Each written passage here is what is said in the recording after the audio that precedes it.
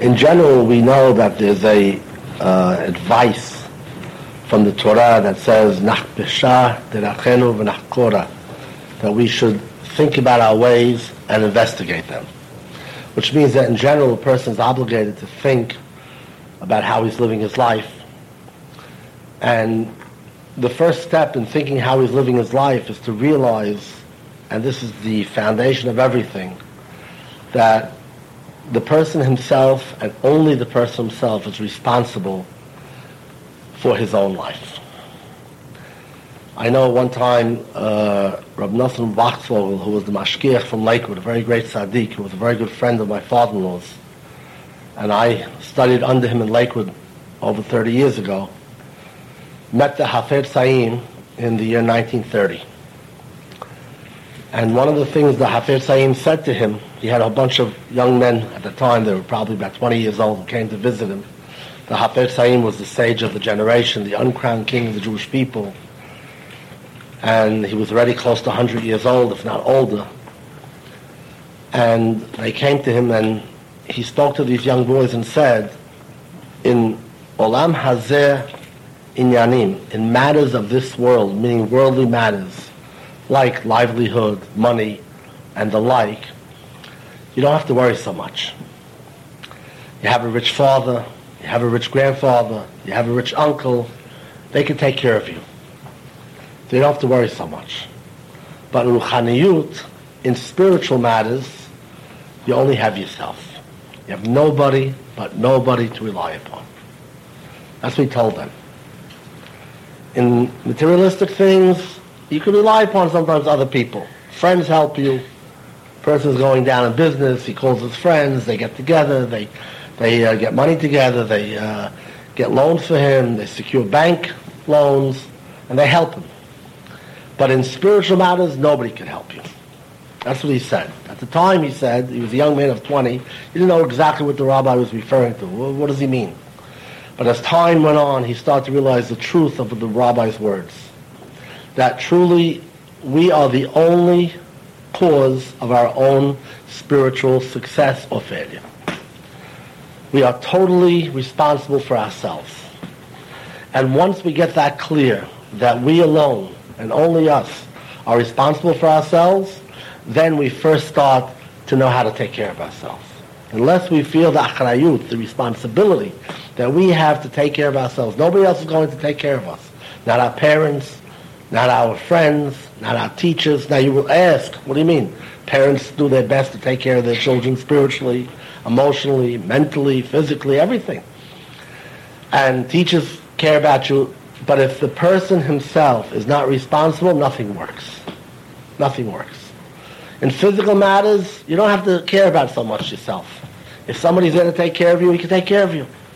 Find many people that don't seem on their own able to make it, yet people take care of them. But in spiritual matters, it doesn't work that way. If you're not going to be totally responsible for yourself, nobody can help you. And that's really the depth of the words of Pirkei Avot when it says, Im en ani li mi li. If I'm not for myself, me li. Who is for me? Implying rhetorically, nobody is for me. If I'm not for myself, nobody can help me. Im en ani li mi li. If I'm not for myself, who can help me?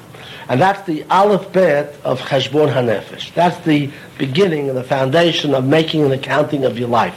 You first have to realize that you alone are responsible for your life. Nobody else is going to be responsible. Nobody else is going to help you in this. In spiritual matters, you alone have to be responsible for your life. Especially that we're in the weeks before Rosh Hashanah, the month of Elul, when we know that Rosh Hashanah is the judgment for the year, so it's upon us to reflect upon the year. How did we live the year? Not only in terms of finding the mistakes that we made, the ways of life that we're not so proud of, that we want to change, but also everything that happened during the year. The kindnesses of God, the blessings that God has blessed us throughout the past year. It's very easy to forget the past. Very easy to forget the past. In fact, the Hovot Levavot, one of the great books on Musad, writes, why is it that people don't recognize the unbelievable multitude of kindnesses that God bestows upon us. Why don't we think about them? Why don't we remember them? And he gives different reasons. One of the reasons is that the human nature is such that we don't dwell on the past. We always think about what's going to happen, what's the future. And therefore our eyes are focused on the future, and we don't dwell upon the past of what has happened to us in the past. If we would dwell upon the past, we would start to see what Hashem has done to us. And this concept is explained very, very clearly in this week's parasha. In this week's parasha, it starts off, it says, "V'haya ki tavo el ha'aretz, asher Hashem Elokecha noten lecha nahala." And it shall be that when you come to the land that God has given you as an inheritance, referring to the land of Israel, v'rishta, and you inherit it, v'yashavta ba, and you settle in it, v'lakachta mereshit kol peri ha'adama asher tavi me'artzecha. You shall bring from the first of all the fruits of the earth that your land has produced, asher Hashem Elokecha noten lach, that Hashem has given you. V'samta batene, you should place the fruit, the first fruits, in a basket. V'halachta el hamakom asher yivchar Hashem Elokecha, you shall go to the place that God has chosen, meaning the Beit HaMikdash, which is the place in Yerushalayim that God has chosen where to bring it. The shaken shemosham, to dwell His name there. Ubata el hakohen, you should come to the kohen, asher yihir b'yemei ohem, that will be in those days. V'amarta elav, and you shall tell the kohen, Higarati hayom la'Hashem Elokecha, I am proclaiming today in front of Hashem my God, Kibati el ha'aretz, I have come to the land, asher nishpa Hashem la'avotenu, that God has sworn to give to our forefathers, latet lanu, He has given it to us. Meaning you have to first acknowledge that God has delivered His promise. He has given you the land, and you come and you give the basket to the kohen. Ve'anita ve'amarta, and then you have to say in a very loud voice, and you say, L'fnei Hashem Elokecha, before God, and you start to recount all the wonderful things that God has done to you. Arami Oved Avi. The first thing you say is that Arami, Laban, who was called Arami, wanted to destroy my father Yaakov. My forefather Yaakov was almost destroyed by Laban. In fact, the words of the Pasuk is that he did destroy my father. Arami Oved Avi. Arami, the Aramaic one, meaning Laban, destroyed my father. But Rashi says, it didn't mean he destroyed him in reality. It means he, in his mind, intended to destroy him. And by people that are not Jewish, their intention is held accountable as if they actually did it. So Arami Oved Avi, Arami, Laban tried to destroy my father. That's the first thing. And we were saved from that. Second thing, Vayered Mitzrayma, and my father went down to Egypt, trying to escape from Laban, went to Egypt to escape the famine.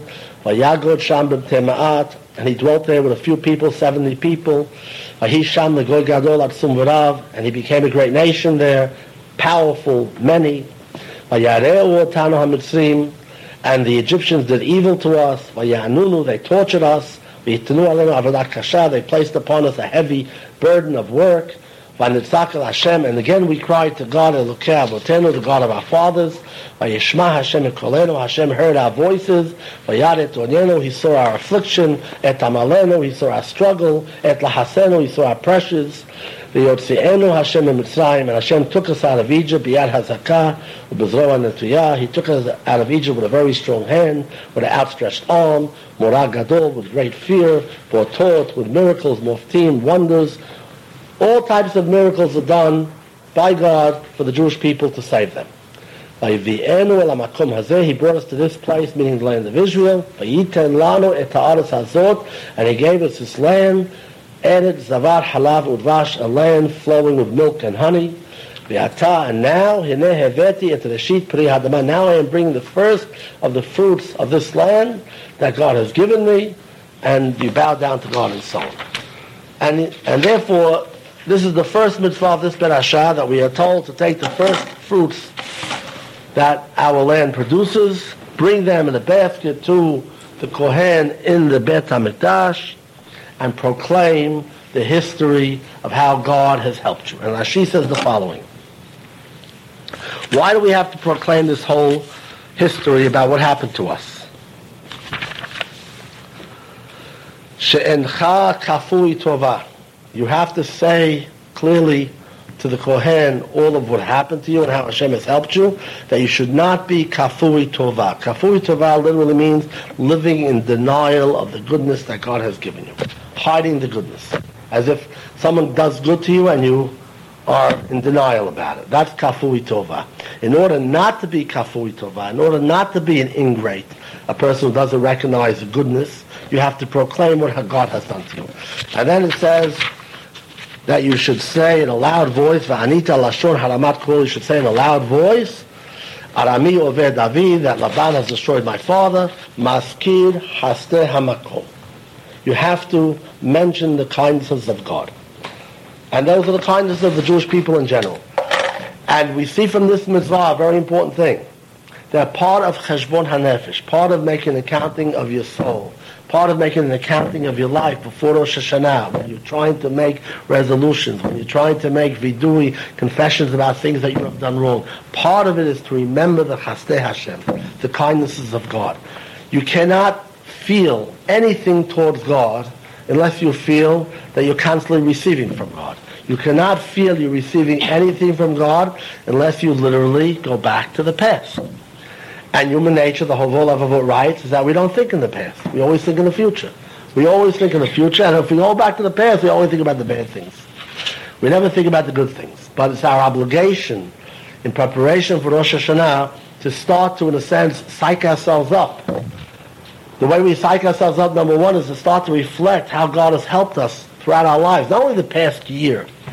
In reality, you have to go all the way back the way they went all the way back. They didn't start from their lives. They went all the way back hundreds of years earlier to Arami, Oved David, to Laban. Laban's time with Yaakov, that was their forefathers. They went all the way back and started to talk about the beginning of the Jewish people and how Laban wanted to destroy the Jewish people and how there was famine and Yaakov went to Egypt and there they were enslaved and they were tortured and they were pressured and God saved them again and he brought them to the land of Israel, flowing with milk and honey, to start to masker hastem makom, to recognize the kindness of God. This is part of the cheshbon hanefesh, the accounting that we have to do for ourselves. If we would do it, you start to feel God. You start to feel God in your life, and you start to feel an obligation towards God. And you start to look at all the mitzvot that God tells us to do, not as obligations or as burdens or restrictions, but rather a way that you could pay back Hashem. A way that you could do something for Hashem, who has done so much good for us. But you only sense that He has done good for us if you feel it. And you only feel it if you think about it. And you only think about it if you go back to the past. And you have to know, the Hovol of Avot writes, that this is one of the reasons why people don't recognize the kindnesses of God and the goodnesses of God, because they don't go live in the past and they don't go back in the past. It means that it's human nature not to think about the past. So therefore, you have to try the next few weeks till Rosh Hashanah as an exercise. You have to try to devote a few minutes every day. Don't make it more than 3 minutes. 3 minutes is a long time when you have to do something every day. But take 3 minutes every day,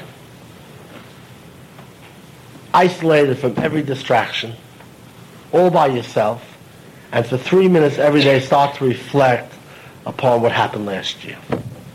All the good things that happen. Most of us are not starving. Most of us have food. Most of us have a home to live in. It could be an apartment, it could be a beautiful home, doesn't matter. We have all a roof over our heads. Start to reflect of all the things that we have in our lives. Start to reflect about everything that God has done to us. Reflect about the bad things too. It's part of the din. It's part of what happened last Rosh Hashanah. That's how we start to feel what Rosh Hashanah is. Everything that happened in the last year all happened on Rosh Hashanah last year. That's when it was decreed. And you will see that even a person who went through terrible tragedy, you will see that the majority of last year was good. It's always that way. The majority of life is good, and every once in a while bad things happen.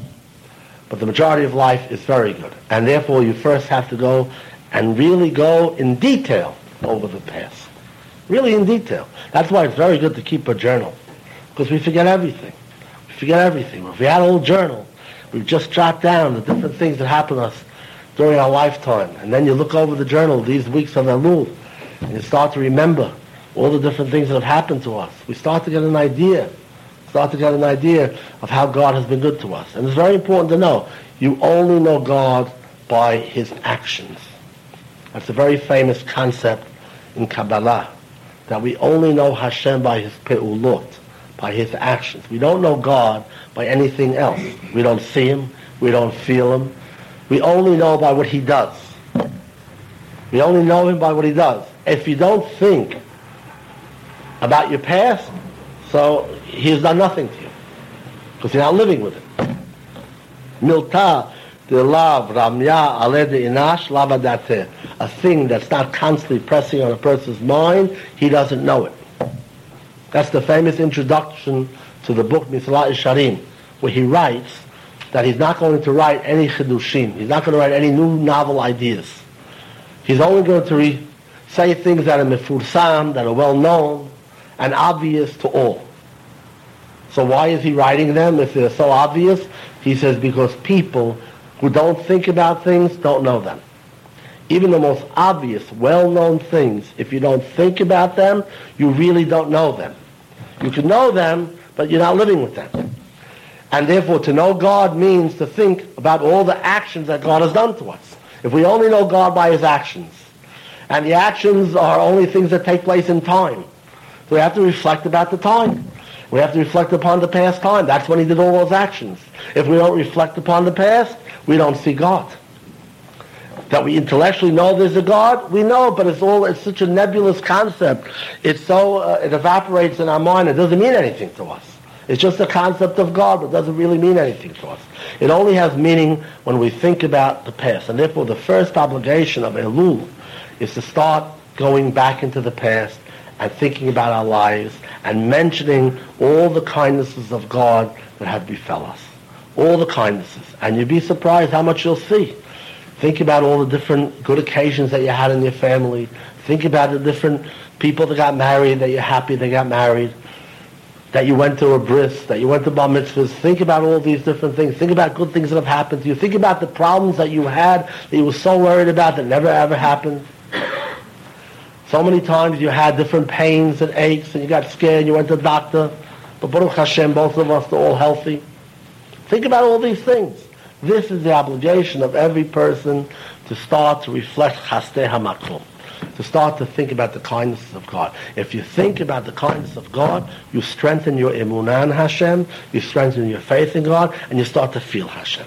When you start to feel Hashem, then you want to serve Hashem. The whole of Avot says that the cornerstone of serving God is based on hakarat hatov, on recognizing the goodness of God. And it's really the same thing. Recognizing the goodness of God means sees God in your life. If you see God in your life, you want to serve him. Not merely because it's the law, not merely because I have to, but because I want to. Why do you want to serve God? Like you want to serve your father, like you want to serve your mother. Why do you want to help your father and your mother? Because you love them. You want to do everything for them. There's nothing you won't do for them. Why? Because you love them. Why do you love them? Because they've done so much for you. And feeling that love makes you want to reciprocate. That only comes if you start to make a cheshbon hanefesh in the past, not in the future, in the past. You have to think about the past and all the good things that have happened in your life, and that has to start to make you feel Hashem in your life. This is the aleph bet of what the parasha is talking about. And that was the mitzvah of Bikurim, to bring the first fruits to the Kohen in the Beit HaMikdash. The idea was, the first fruit is just a token, it's a symbol of our appreciation and gratitude for everything that God has done. But it's only one symbol. We're not really thanking God for the fruits that he's given us, for this first fruit that I'm bringing in the basket to the Kohen. It's just a token by which we suddenly thank God for everything in our lives. And that's why we go all the way back to the beginning of the Jewish people, and every person has to go back to his life and see Hashem in his life. And this takes time and work. It really takes work, and that's why I say 3 minutes every day. That's our homework. 3 minutes every day to sit down by ourselves, without distraction, without the children, without any noise, without anything, and start to think about the past. Go back to last Rosh Hashanah if we can remember what happened then. What did we pray for then? What did we ask for? How did Sukkot go? How did Hanukkah go? How did Purim go? Those are the hallmarks by which we can remember things, but you have to go back to all the details of life to try to get into the past and see God, and then suddenly God becomes part of your life. When God becomes part of your life, now you're going before God on Rosh Hashanah. That's the aleph bet of going before God on Rosh Hashanah. It says that in Mislah Sharim, it says, Lo nivra ha'adam ela lehitaneg al Hashem. In the beginning of Mislah Sharim, he asked the question, what is the obligation of every man in this world? So before he answers that question, what is our obligation? What is the goal of every person? Before he answers the question, he asks an implicit question of, well, why did God create man? Why did God create man? And his answer, why God created man was, and he quotes Chazal, Lo nivra ha'adam ela lehitaneg al Hashem. Man was only created for the purpose to have pleasure from God. And my father-in-law used to tell me that in Slobodka, they used to teach that you have to learn to put a period after the word lehitaneg. Lo nivra ha'adam ela lehitaneg. Period. Man was only created for pleasure. Because if you read it the way it's printed, man was only created to have pleasure from God. So many of us think, oh, that's that religious thing. Man was created for some religious pleasure. And we missed the boat of what really is the intention of that statement. The intention of that statement is man created us to have pleasure, period. What is Al Hashem? That through the pleasure that God gives us, we will recognize God and see God in our lives. Until we finally reach the ultimate pleasure, which today we can't understand that is the ultimate pleasure, but that's the Ve'ekut Hashem, attachment to God in the next world. And that is the ultimate of pleasure. He says that's the greatest pleasure that man could conceive of. It's the greatest happiness that a person could have, being attached to God in the next world forever. He says that's the greatest pleasure, the greatest enjoyment, the greatest happiness that man can have. But that's something that's very hard to conceive. So we first have to understand the base part of that statement. The base part of that statement is man was created to have pleasure, period. That means that God wants us to enjoy food.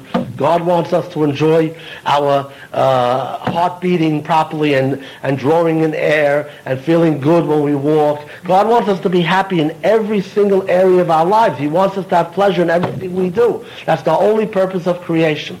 And Al Hashem means the Lehitaneg Al Hashem, that when we derive pleasure and happiness in life, we should then recognize this is Al Hashem, this is from God. And this is how we start to recognize God. Meaning, if you don't see pleasure in your life, you don't see God in your life.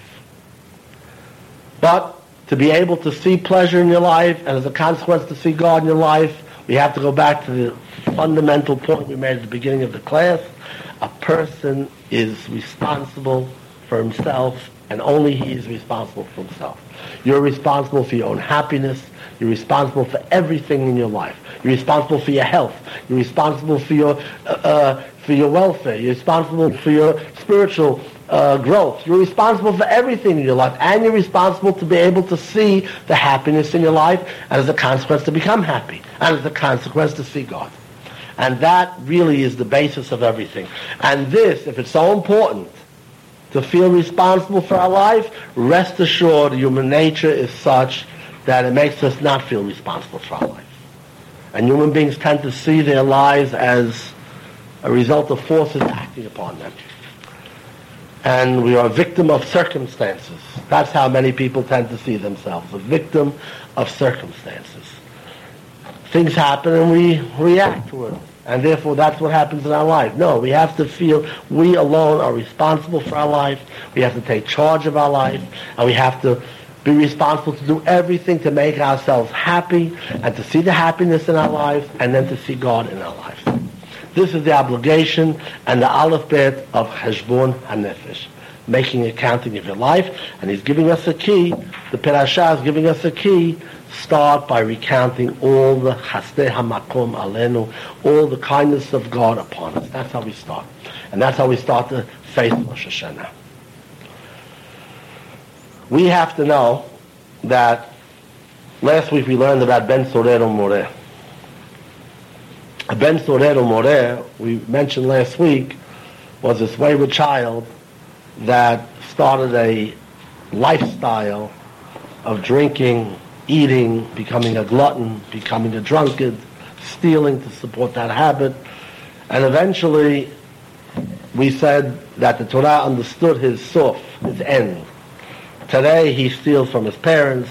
Eventually, his parents' money is going to be used up, and he's going to have bigger habits, and he's going to need more money than what his parents have, and eventually he'll start to steal from others, and eventually he becomes milastem et haberiyot. He becomes one who robs the people, and eventually horeg et nefashot, he starts to kill people, and eventually yishkach et talmudor, the Yerushalmi says, he forgets his learning, as if that's the worst thing.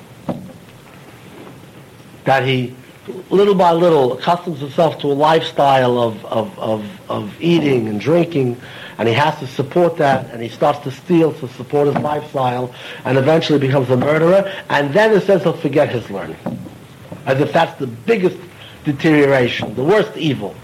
The worst evil seems to be he'll murder. He'll forget his learning is not the biggest evil. It's not good to forget your learning, but that's the worst evil, and eventually he'll forget his learning, but it seems that if he remembers his learning, then he can always come back, even the murderer. If learning is part of a person's life, if Torah is part of a person's life, then he can eventually come back and make teshubah. But the Torah is predicting this person eventually with this lifestyle is going to forget his learning too. And the Torah will leave him. The Torah leaves him that which brings him back, that which brings the person back, that which brings inspiration to a person's life, that which wakes up a person to make teshubah is missing in his life, then there's no hope for that person. And therefore better he die today innocent than die tomorrow as a criminal, as a killer. That's what the Torah seems to say. That's what we learned last week. One of the things the Ramban says that we are Toveya, that we are criticizing this kid for, how old is this Ben Sodem already? 13 years old. One of the things we are criticizing him is that, number one, he's violating the law by eating and drinking and overeating and overdrinking, the law of Kedoshim Tihiyu, you shall be holy. Another thing he's violating, the Ramban says, Uladaf Kabur, that you should attach yourself to God, which the Ramban explained meant that everything you do should be L'Shem Shemayim.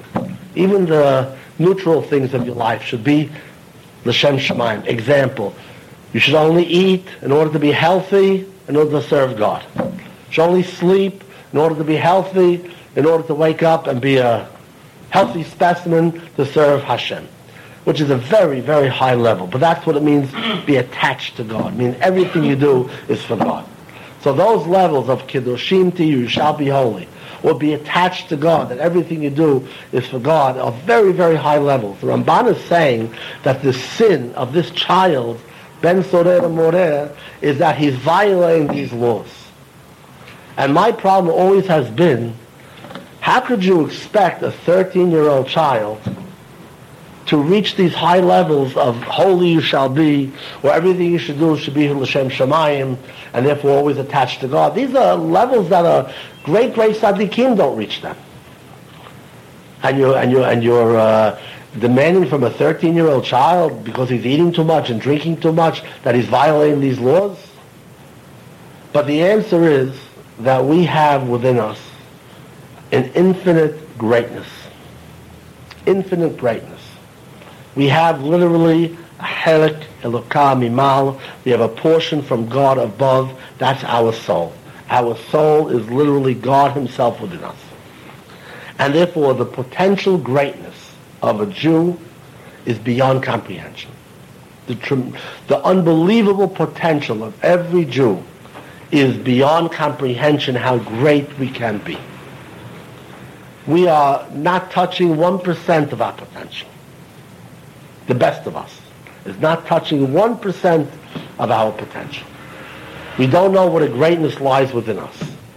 It's the holiness of our neshama, nishmat Yisrael, the soul of a Jew. A soul of a Jew is not merely Tselem Elokim, the image of God. It is God himself. It says the Gentiles are created in the image of God, but we are banim lamakom. We are children of God. Children of God means we are made out of the same DNA, the same chromosome that God has, we have in our soul. That's our soul. It is literally a divine element within us.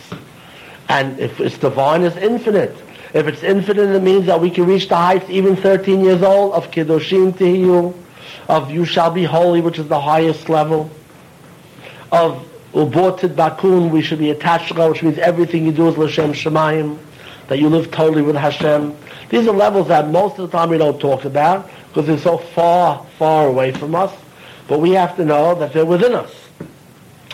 This is the month to talk about them. Elul.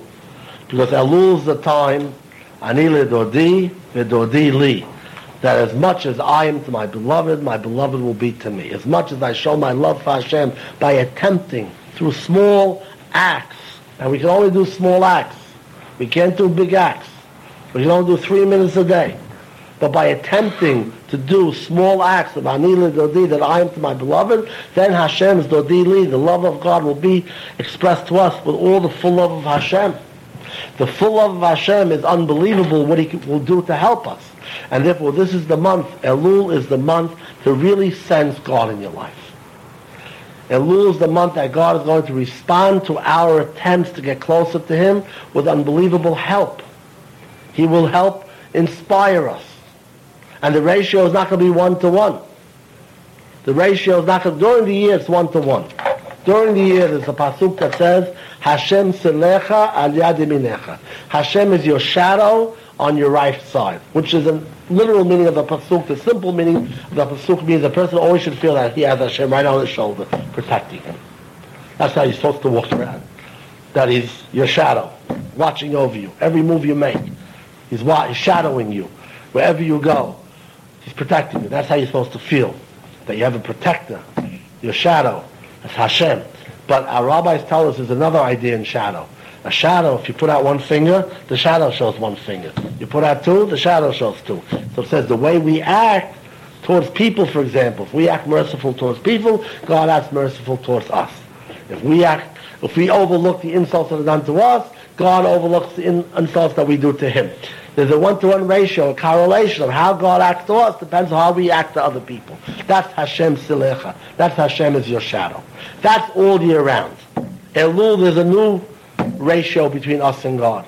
The ratio between us and God on Elul is Anid ledodi v'dodi li. I am to my beloved and my beloved is to me. When my beloved is to me, that means the full Ahavat Hashem, the full love of God is unleashed when He sees a little bit of our actions trying to show that we love Him. Trying to get closer to God a little bit opens up God's love to us, and God's love to us means that He'll help us tremendously to feel inspiration, to move closer to Him. And that's what the pasuk says a little later on in the Torah. In this week's parasha, it says the following.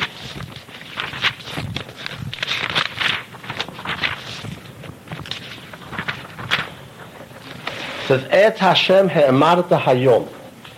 It says, God, you have elevated it. The word he'emarta means to elevate and to make special.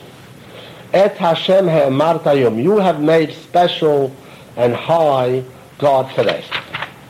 How did you make God high today? Liyot lecha Elohim, that you made God for you as a God.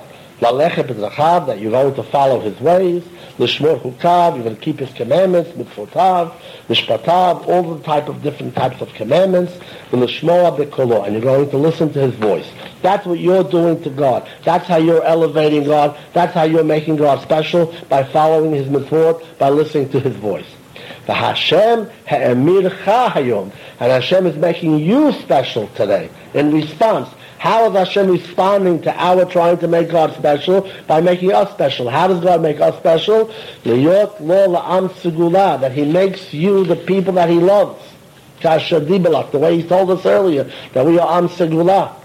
V'lishmor kol mitzvot, He helps us keep all the commandments. U'letitcha elyon, and He makes us higher al kol hagoyim asher asa, over all the nations that God has made. Letehila u'leshem u'letif'arer.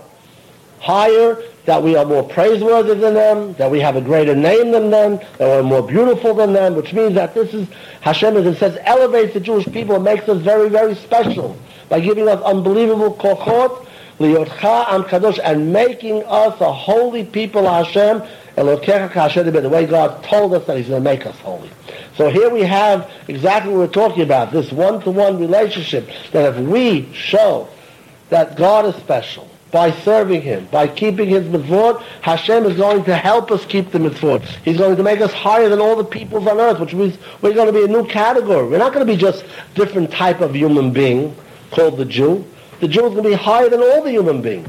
We're going to be higher than all the peoples on earth, L'tehillah, L'shem L'tifaret, that we're going to be so much praiseworthy, so much higher, so much more beautiful than all the peoples. And L'yotcha Am Kadosh, and we're going to be a holy people. This is what God bestows upon the Jewish people. When we make God special, that's how God responds to us. He makes us special.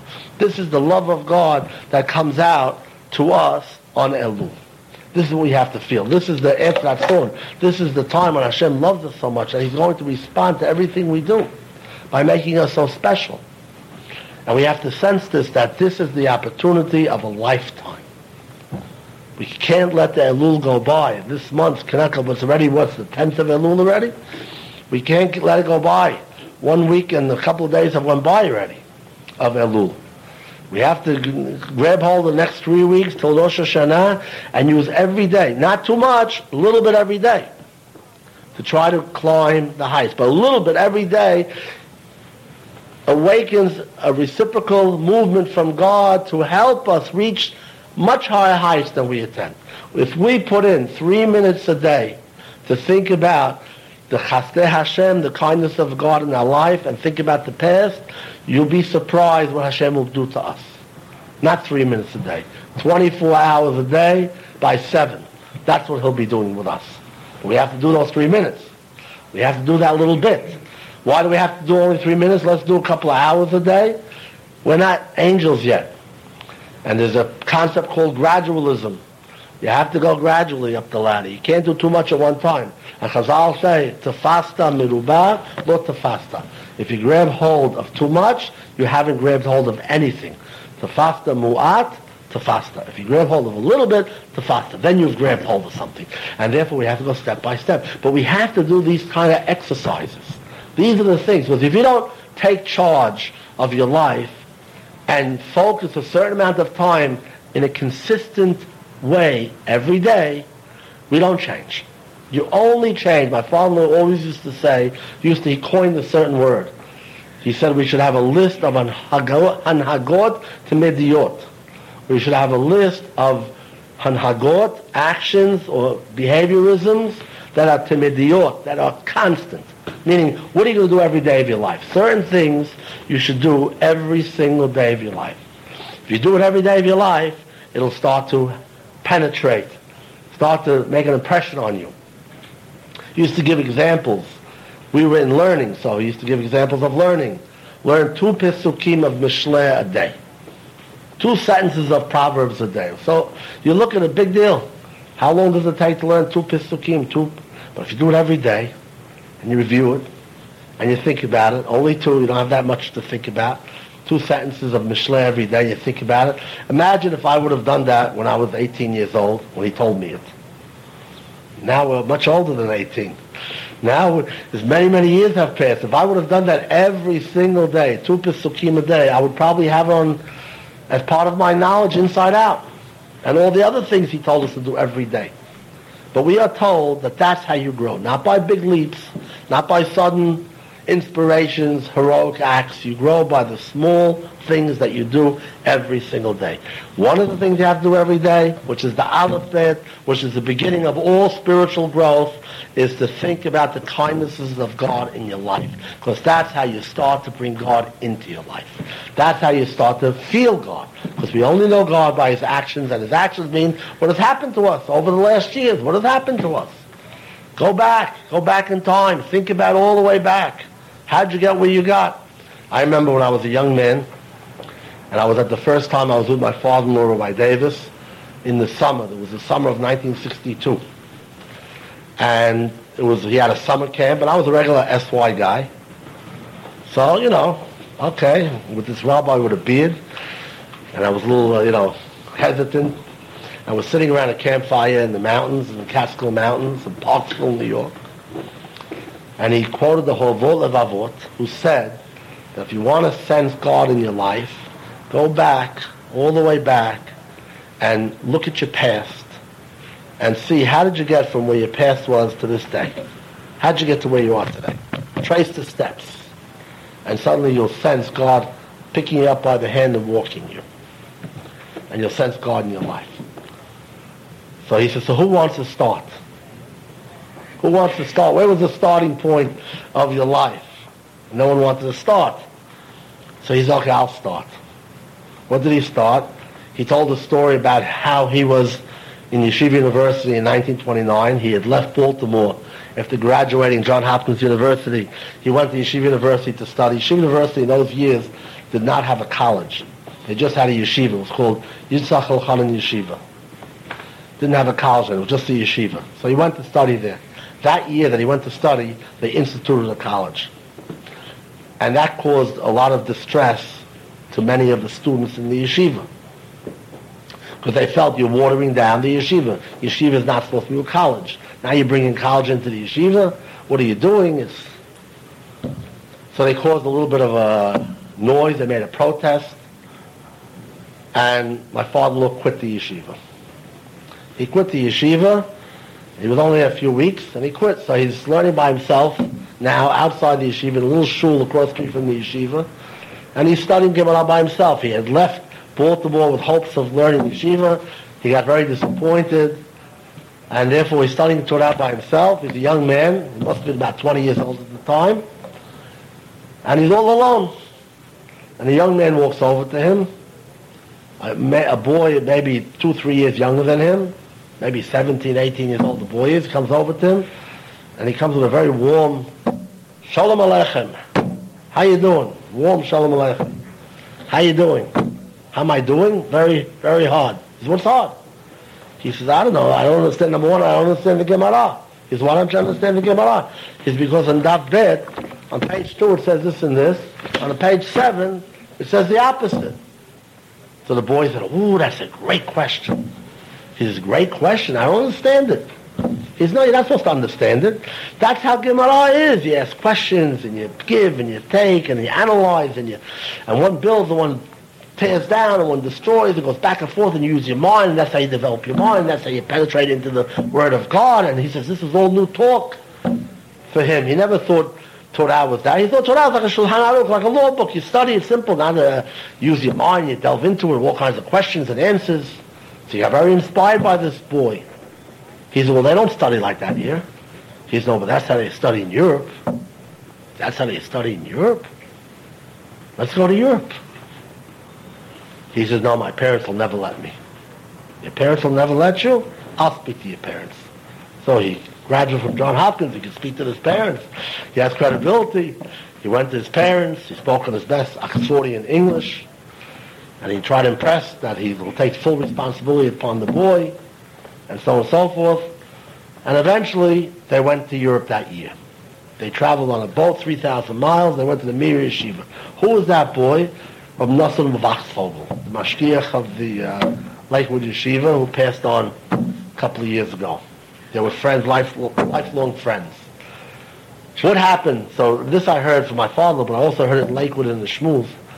Reb Nosson said over that warm Shalom Aleichem changed the world. Because what happened from that time? We both went, young boys, to Europe to study. Rabbi Davis came back a year later because of a certain incident that he was smuggling money into Russia, and where he was staying in Poland, the yeshiva in Poland of Mir wouldn't give him a visa to continue staying there because they were angry he went to Russia. So he had to return to America. So he returned to America, but now he's inspired. He had a year's learning. And he met the Hafez Chaim, and he met Rabbi Yerucham of the Mir, and he saw the giants of the Mir Yeshiva. So he came back totally inspired. So he started little by little to infiltrate all the boys in YU and send them to Europe, one after another. So he sent Rabbi Avigdor Miller, he sent Rabbi Mordechai Gifter, the Rosh Yeshiva of Telz, he sent Rabbi Scheinberg, the one with all the tzitzit on him. He sent the Zimmerman brothers, who became the Mohel, Rabbi Zimmerman, and he sent a whole bunch of boys to Europe. And those boys that went to Europe from America in the 30s came back, and they established all the yeshivot that we have in America. So Reb Nosson said, look how one Shalom Aleichem changed the world. The whole Torah world was changed because he went over to Rabbi Davis at that time. And then Rabbi Davis himself, that year in America, met Rav Yitzchak Isaac Sher, who was the Rosh Yeshiva of Slobodka, not Poland, Lithuania, and in Lithuania he could get a visa, so he got a visa and went back to Europe to study under Rav Isaac Sher in Slobodka, and that changed his whole life. So all of that came from one little meeting.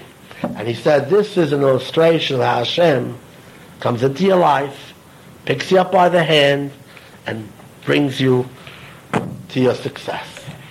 So these little actions that we don't notice at the time. Little boy coming over, saying, how you doing, befriending another man who he sees by himself, talking about what learning Torah really is, using your mind, analyzing, finding out that that's what they study in the European yeshivas that way, both going off to Europe to study, and so on and so forth. Now, Reb Nosson also has a tremendous history. He went to the Mir. He left the Mir for a year, went to Kamenetz. He studied under Rav Baruch Ber. And eventually he came back, and with my father-in-law became the small group that started Lakewood Yeshiva. Lakewood Yeshiva was started in White Plains originally by a small group of these men that came back from Europe. And then they heard Rabbi Kotler just escaped from the war during the 1943 during the war. And they went to him, and they asked him to become the Rosh Yeshiva, and he became the Rosh Yeshiva of this White Plains group, and he moved the yeshiva to Lakewood, and that was the beginning of Lakewood. Eventually, Rab Nosson was chosen by Rabbi Kotler to be the right-hand man of Rabbi Kotler, to be the mashkiach in the yeshiva. So Rab Nosson said he met a lot of great people in his lifetime. He went to the Mir and studied under Rabbi Yerucham, the great Rabbi Yerucham. He went to Kamenetz and studied under Rav Baruch Ber, one of the famous Gedolim. He studied the European yeshivas, but the zechut, he felt that he was zocher to become the mashkiach of the Lakewood Yeshiva for over 50 years. That zechut, he said, was because he felt he was part of the protest in YU when they first brought in college, and he was one of the boys that went to Dr. Rebel, who was the head of YU at the time, and he made a protest. This is not a yeshiva. And when he came to the dining room, they all got up and started to clap with the boys.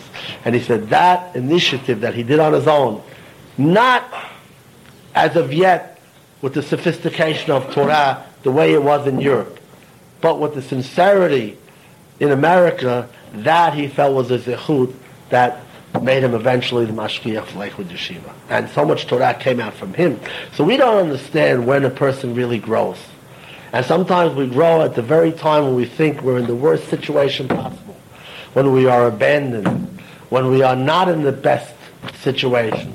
That's the time, many times, when we grow the most.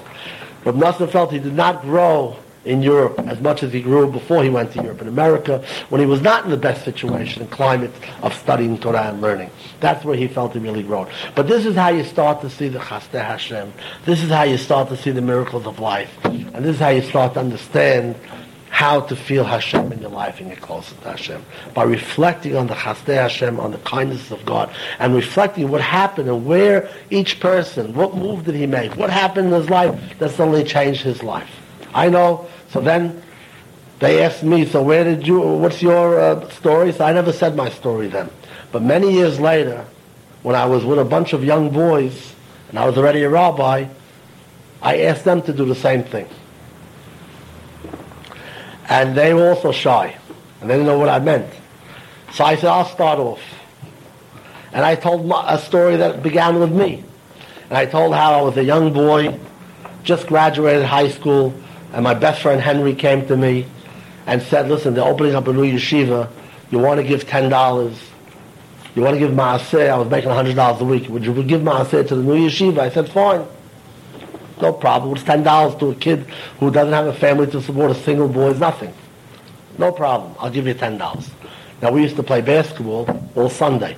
And after we played basketball in the schoolyard all Sunday, we go to the deli. And in the deli, there was about 25 boys eating. So I go around, so give me $5, $10 for Henry's yeshiva. New yeshiva's opening, give me.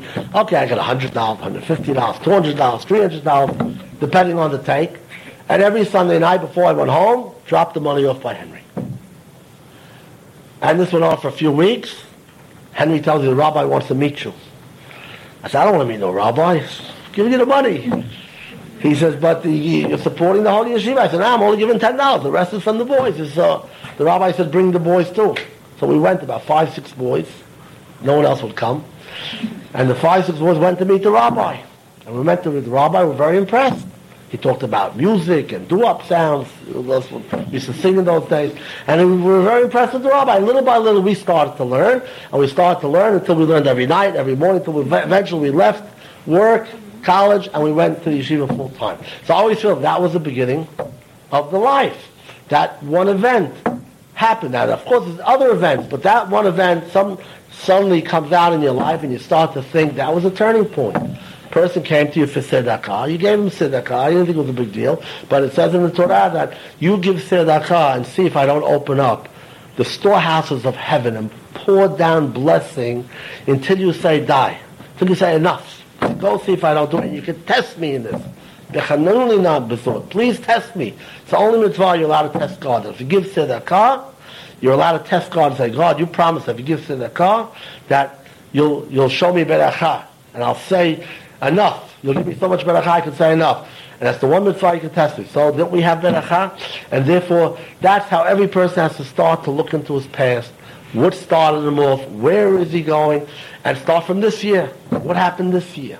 What happened this year to see the chasdei Hashem, the kindnesses of God? That's the aleph bit of Cheshbon HaNefesh. Again, the infinite greatness that we could reach is Kedoshim Tehiyu, is Boted Bakun, that we can become attached to God. We can live our lives totally like great tzaddikim, like holiest of people. But the way to get there is step by step. Very small steps. Excuse me? Very small steps, gradual steps, one by one. That's how you get there. And you have to do little exercises. And therefore, the first thing I'm suggesting is 3 minutes a day. 3 minutes a day to reflect every day for the next month until Rosh Hashanah, every day to think about the chasdei Hashem, to think about the kindness of your life, and you have to go back over the year and think about all the things that have happened over the year. And that's how you start to feel Hashem in your life. Any questions before I go further?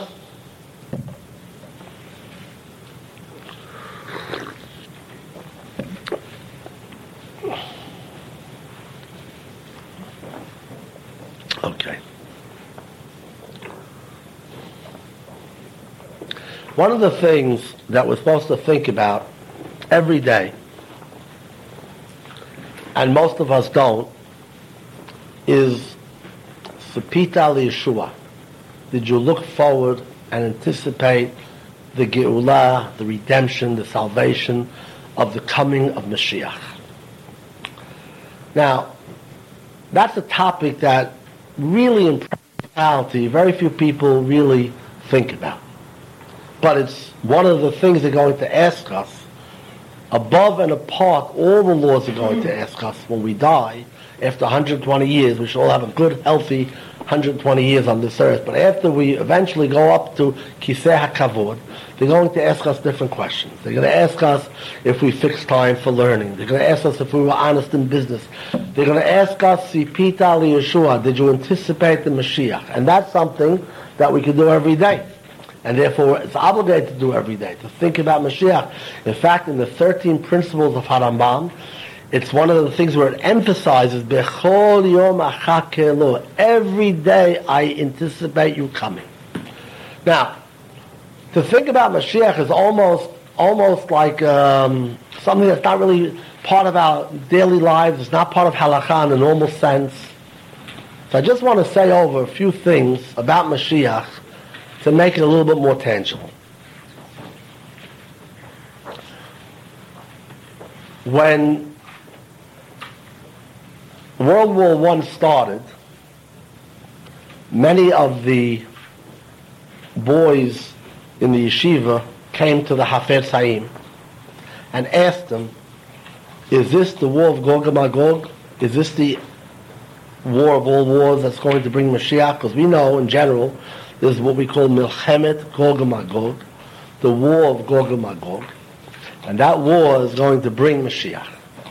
So they asked the Hafer Chaim in World War I. World War I, you should know, was an unbelievable tragedy to the Jewish people when it first happened. Today, World War I pales in comparison to what happened in World War II, when we lost 6 million people by the Nazis, but World War I was a tremendous, tremendous tragedy to the Jewish people, and it was terrible, terrible. I mean, communities became uprooted. People were living in exile away from their home for 6, 7 years. It was unbelievable. And when they were reestablished, it was very hard to reestablish until they finally moved back to where they were.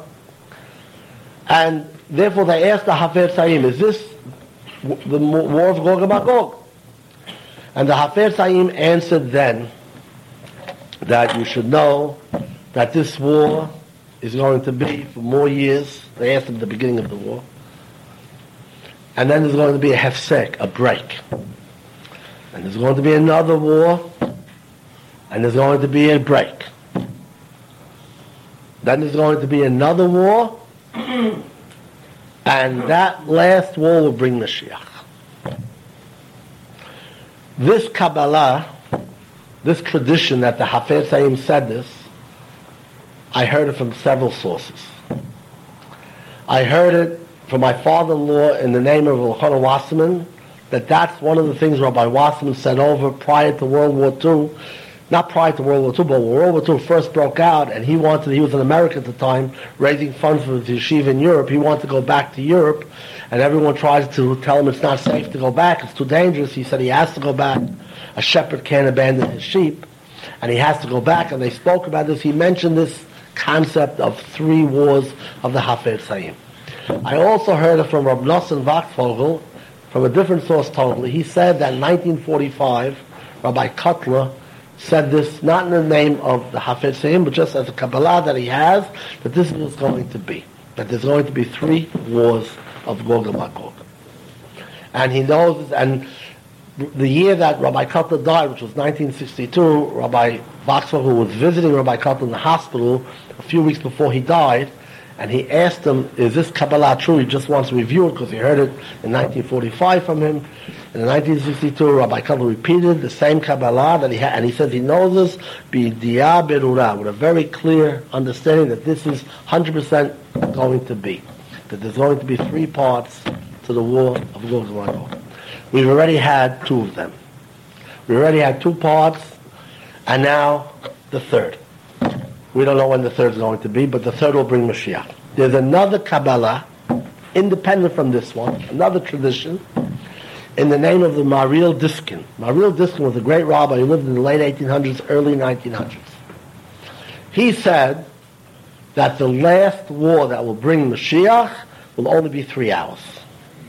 The last war that will bring Mashiach will only be 3 hours. And Rabbi Kotler, hearing this, said that he had to be a very big Baal Ruach HaKodesh. He had to be a very, very big person possessing Ruach HaKodesh to understand that a war could be 3 hours. Today, any kid could understand a war could be 3 hours with Star Wars and with nuclear power and with all that we have today. But in the 1800s, to conceive that a war could be the war to end all wars and bring Mashiach, and it could only be 3 hours, it was impossible. He said he had to be a very big Baal Ruach HaKodesh to understand that. But he said that the war will only be 3 hours. And then he added, and Elech Yidden, which means honest, God-fearing Jews, that's the Yiddish term, Elech Yidden means God-fearing Jews, will not be touched by the war. That's what he added. That from people will not be, from honest people will not be touched by the war. Rabbi Kotler, upon hearing this, said, who can say if we're Elech Yidden? Who can say if we're really God-fearing people? But nonetheless, it says the God-fearing people will not be touched by that last war. I'm just mentioning these things a little bit to make us think about Mashiach. Because it's one of the things we're supposed to think about. If we're talking about a cheshbon hanefesh that we have to make before Rosh Hashanah, you have to start thinking about all the Chasdei Hashem. You have one obligation to think about the future. And that's to yearn for something that's coming in the future. So I'm just trying to put some skin and bones on this concept that we have something tangible to think about. I will tell you another thought. In 1962, Rabbi Kotler passed on.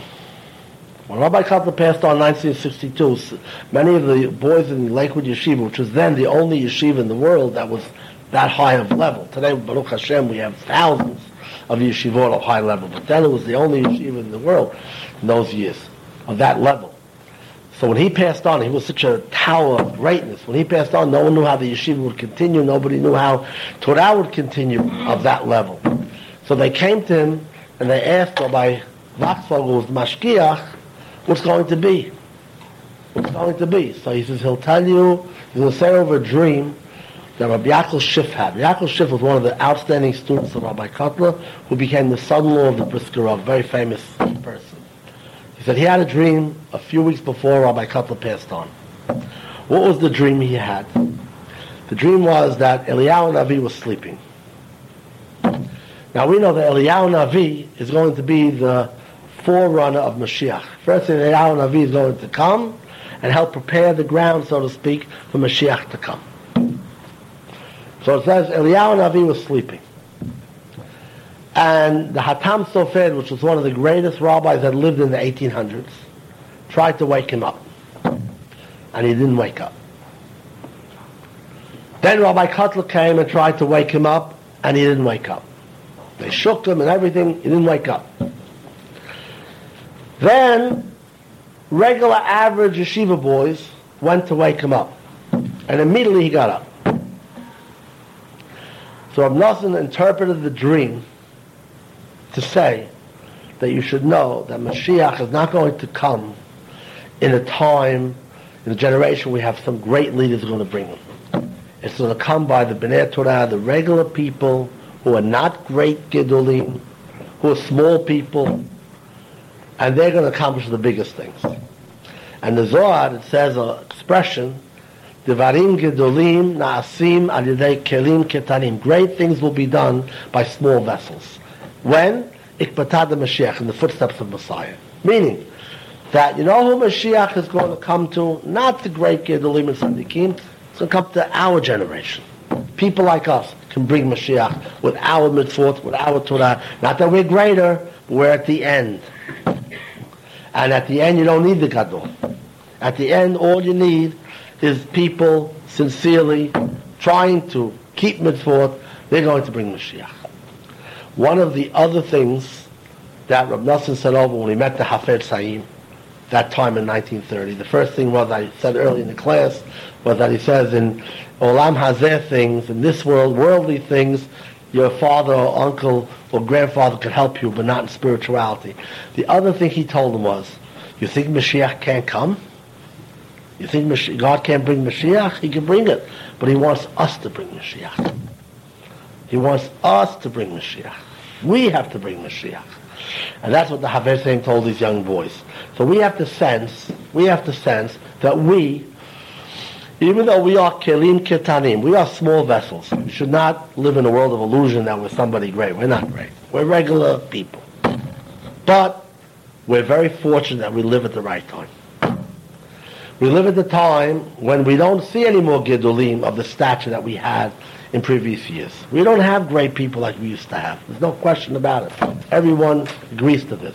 We do not have the great people we used to have.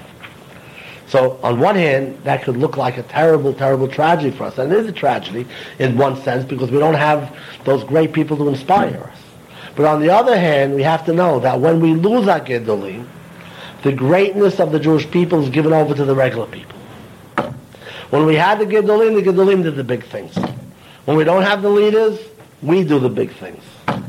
Because ultimately the promise was to the Jewish people. And we live at that time in history when we can bring Mashiach. And therefore we have to feel that way. And it's one of the things, if you look at the prayers of Rosh Hashanah, if you study the prayers, especially the first paragraph that we add after the first three paragraphs that are a part of all prayers.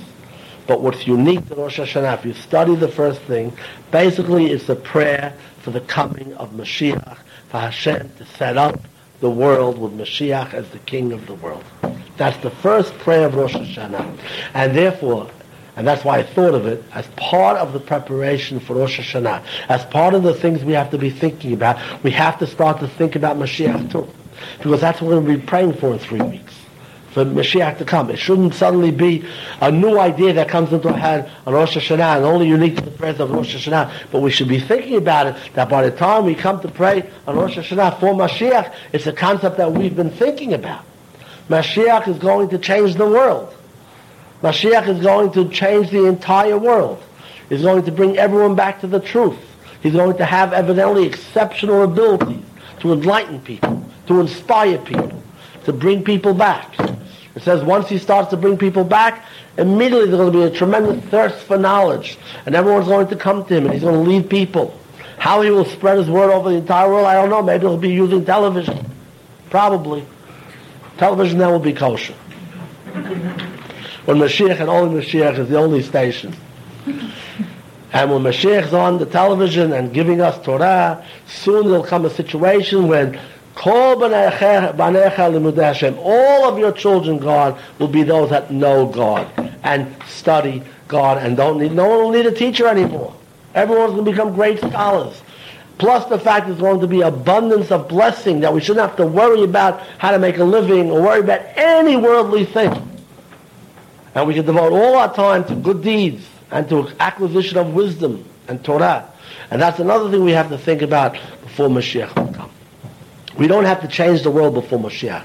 We just have to change ourselves, and Mashiach will change the world. That's our attitude should be. This, by the way, was a conversation, again, between Rabbi Waxfogel and Rabbi Kotler when they opened up the first satellite yeshiva of Lakewood, which was Philadelphia Yeshiva, maybe over 40 years ago, maybe 50 years ago, when they opened up the first satellite yeshiva. So Reb Nosson was very excited. He said, I think we can start to really change things. Get boys to go to yeshiva. No one went to yeshiva in those years. Nobody. Suddenly boys are coming to high school yeshiva. They're in high school, yeshiva. People are studying post 8th grade. No one went to yeshiva post 8th grade in those years. You have to know that. If you went to yeshiva till 8th grade, you were very, very fortunate. Most people went to public school. But if you even went to yeshiva, that was only to 8th grade. No one went to high school yeshiva. There was no high school yeshivas in those years. No one. And now he's opening up a high school, and people are starting to come. Young regular Americans are coming to yeshiva. So he thought there's going to be a great change. So Rabbi Kotler said, take it easy. We're not going to change the situation totally until Mashiach comes. He's the only one who's going to be able to do it. We have to try, though. We try, and we bring Mashiach, and Mashiach will do the rest. That's what we have to feel. That's another thought we have to think. We have to start to become thinking in a big way. To get out of our Dalet Amut, out of our own personal life, and start to project, we want the world to be fixed. And when Mashiach will come, he'll fix the entire world. And when that happens, life is different. Some people say they don't want Mashiach to come. Because God forbid if Mashiach will come right now. Are we ready to talk to him? Are we ready for him to look into us and see everything? Are we ready for him to see our whole inside? Are we ready to meet Mashiach? So we say, no, don't come right away. Wait. We got to shape up. So good. So let's shape up. Part of greeting and anticipating Mashiach is to be ready for him. Is to make teshubah. But making teshubah is very easy. The Panovich Rav used to travel all over the world to raise money for yeshivot. So he was going to South Africa. In South Africa, there were a lot of European Jews from Lithuania, Litvischer Jews that went to South Africa and settled there, became multi-millionaires. So Panovich Rav, this is going back in the 20s, used to travel to South Africa to raise funds there. So before he went to South Africa, he went to the Hafez Chaim, and he asked the Hafez Chaim, what should I tell the people of South Africa? Give me a message.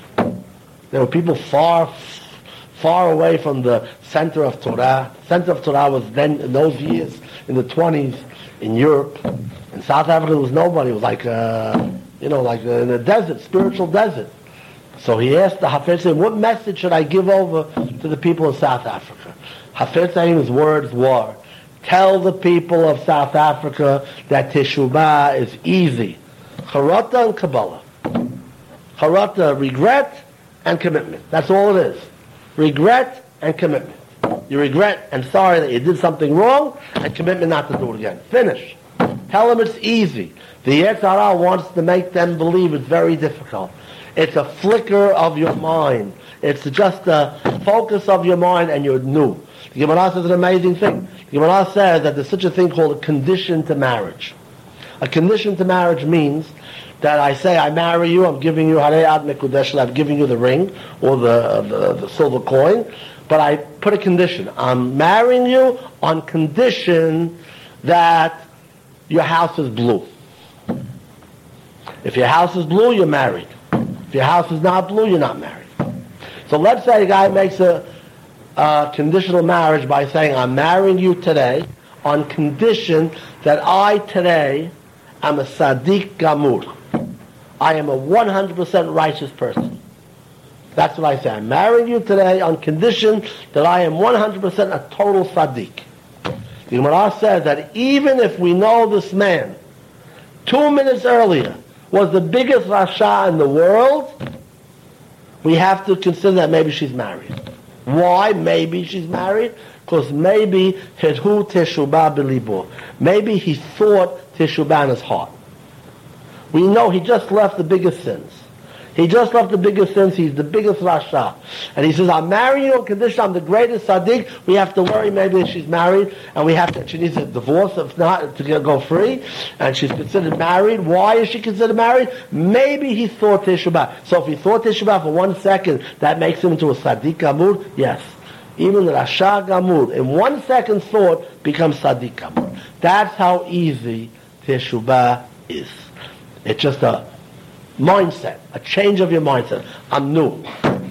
I'm sorry and I'm new. And that's all it is. And suddenly you become, immediately your soul changes, your midor change, everything changes, and you become a new person. Of course, you now have to start working on different things. Shareh Teshuvah, the book on Teshuvah, gives all 20, 30 different levels of Teshuvah. But that's already levels. But the essence of Teshuvah is very simple, the Hafez Chaim says. And that's the message you should give these people living in South Africa, meaning these people who already left religion. Tell them Teshuvah is very easy. We have to take that message too, because everyone needs Teshuvah. Everyone has to grow before Rosh Hashanah. Teshuvah is very easy. That's our message. All we need is Charata and Kabbalah. All we need is regret and commitment. Regret for the old, commitment for the future. And that's all it is. If we have that, we can change ourselves before Rosh Hashanah. But we have to be inspired. Inspired is going back to the past to feel God in our life. What else? Any questions? Okay, end of class. Yes? Just, is it true that the Bnei Israel have to keep 3 Shabbats in a row for Mashiach to come? Or is that just like a... No. Mashiach can come anytime, any second. And by the way, when Mashiach will come, you know how fast things are going to change? I'm going to tell you one halakha about Mashiach, just to put another thing to think about. It says that, it's the whole question when Mashiach comes. So the question is, can he come on Erev Shabbat? Can he come Friday afternoon? What's the question? Why yes, why no? Because people have to prepare for Shabbat. How are they going to, if Mashiach comes, they're going to have to stop preparing for Shabbat and run to greet him. How is Shabbat going to get done? So maybe he won't come and bother us on Erev Shabbat. Maybe he won't bother us on Friday. The Rebbe says, no. He can come on Friday, no problem, because the minute he comes, the rest of the world become our slaves. Right away, that day, yes, the truth is suddenly going to hit people so clearly that all people suddenly going to say, we have to help these Jewish people keep Shabbat. And they'll take over, they'll cook everything kosher. Look how fast things can happen, like that. So the question, your question was, so what about the 2 Shabbatot in a row? You said 3, it's 2. What about the thing that you heard about 2 Shabbatot in a row? The Gemara says another thing, that if we do keep 2 Shabbatot k'halakha, 100% properly, like the halakha, in a row, Mashiach will come. That's a special sigula to bring Mashiach. But that doesn't mean that's the only way he can come. He can come from many other ways. There's many cheshbonot from Hashem. Okay.